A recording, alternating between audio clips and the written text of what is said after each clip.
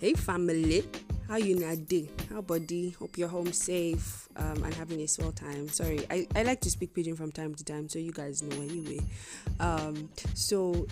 For some reason the recording for yesterday refused to send, so I had to re-record it. But regardless of whether it's devil or the devil inside internet, God wants you guys to hear this and you hear it. Amen. So today's letter from lockdown is from one of my favorite chapters in the whole Bible, and many of you know that I'm an event planner, right, by profession but also by nature. My husband and I, when we used to date, he used to talk about how, so he's a little more spontaneous than I am. I'm very, rigid. You must have a schedule, a calendar. We must go according to plan. So when we used to go out for we like call it dates now, we are going to see movies, go to for dinner or something, I always used to plan it. So I will have, this is the time we're going to meet, this is where we're going to meet. So it was almost like, anyway, I'll have the time, I have the location, I will schedule it in our calendars. It was very deep, it was deep. So there was a phase of my life where God brought me to that I couldn't control things. It was a very interesting phase, but anyway, thank God he has healed me. Amen. So he reminded me about this scripture, and he said everyone needs to hear this. So this is in Matthew chapter 6. If you can grab your Bibles, that would be awesome, so you can read it by yourself. I'm reading from the Passion Translation. If you can grab your, if you have it, fine. If you don't, that's okay. But I'm reading from verse 25. So Jesus is the one speaking, and he says, "This is why I tell you to never be worried about your life. For all that you need to be provided, such as food, water, clothing, everything your body needs. Isn't there more to your life than a meal? Isn't your body more important than clothing? Look at the birds. Look at all the birds. Do you think they worry about their existence? They don't plant or reap or store up food, yet your heavenly Father provides them each with food. Aren't you much more valuable to your Father than they? So which of you by worrying could add anything to your life?" Before I go to 28, for reasons best known to people, as well as people's circumstances, people are starting to worry. People are starting to, and I'm talking about fear, but worry, be anxious, not just being afraid, but being anxious and being bothered, being so concerned about, what are we going to eat tomorrow?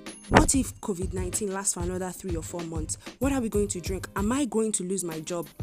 And I know Instagram doesn't even make it easier, because everyone is saying different webinars, how to make money quick in this period, how not to do this, how to earn money while being with your business, how to be business in the business of, it's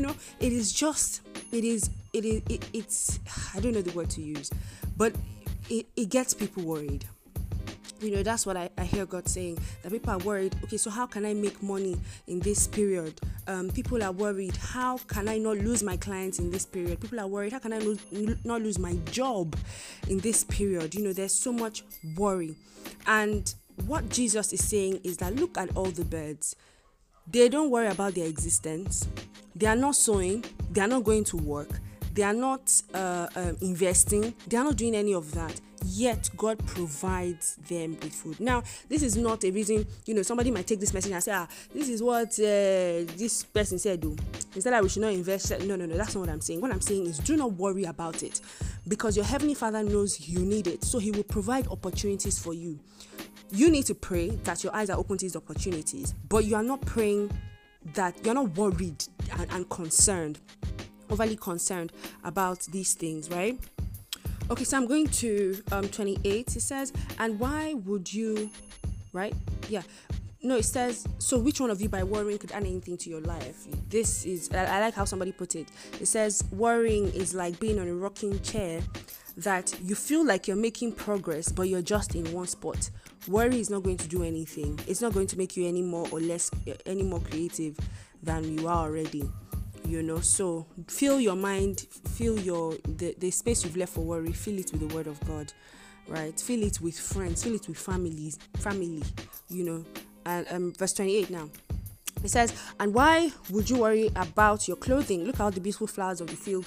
They don't work or toil, and yet not even Solomon in all his splendor was robed in beauty more than one of these. So if God has clothed the meadow with hay, which is here for such a short time, and then dried up and burned, wouldn't he provide for you the clothes you need, even though you live with such little faith? This is for somebody who wants to change their wardrobe. This scripture, take it and show God. God is worried about what you wear. Because I don't know many people. I've seen these kids on Instagram. They're called McClure twins. I think I don't know the pronunciation. They're twins. They're girls. They're really pretty, and their parents dress them up. This is one example, but I'm sure there are many you've probably seen of how parents dress their children up like they're going to meet the president, And it's not about the kids themselves. It's not just about the parents making the kids look good, but the parents know that how my child looks tells on how good my parenting is to a certain level, so even parents who don't have as much money, they might not be able to afford the clothes that maybe the parents of those kids can afford. They will at least try to make their kids look fairly good. They might be wearing rags, they don't care, but their children must look fine. And that is what God is saying. He is a good father. If our earthly fathers can dress their children so much, how much more God? He wants you to look good. He wants you to look nice. He's concerned about the little things, including how you dress, because it tells on his parenting. I'm telling you, this is what the scripture is saying. So it says, verse 31, it says, so then forsake your worries. Somebody say, I forsake my worries. Somebody say, I let go of my worries. It says, why would you say, what will we eat, or what will we drink, or what will we wear? For that is what the unbelievers chase after. Doesn't your heavenly Father already know the things your bodies require? And why I love this scripture, because it says unbelievers chase that. Well, this is God speaking to me now. Unbelievers chase that because their Father doesn't care about them. Their Father doesn't care. He doesn't care, And so they are chasing that, but our heavenly Father does care about us. He cares about what we eat, what we drink. He cares about our lives. So it says, so above all, constantly chase after the realm of God's kingdom and the righteousness that proceeds from him. This means you should chase what God is doing, what God is saying.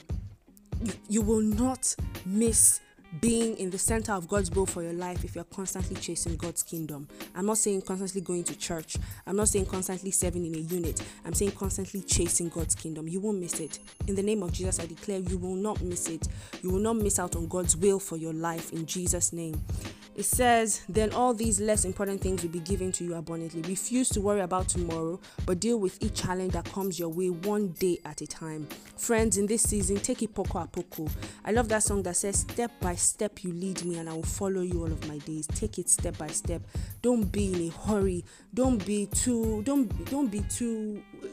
worried and being in a hurry to achieve everything you want to achieve in one week. You want to do it in one day. Take things one day at a time. Take things one step at a time. The scripture continues to say that tomorrow will take care of itself. So don't worry about tomorrow. Don't worry about tomorrow. If you want to, you can listen to Don't You Worry About a Thing. But anyways, don't worry. I declare over your life in the name of Jesus that you will not be anxious in this season. Scripture talks about how it says, be anxious for nothing, but in all things pray. So I pray that the spirit of prayer consumes you and you will not be worried in this season. Your heart will be at rest. You will be still in the name of Jesus. You go there all right in the name of Jesus. I declare over your life that you will not be anxious. You will not be concerned. You will know that you have a Father in heaven who cares about you. I love you all. See you tomorrow. Amen.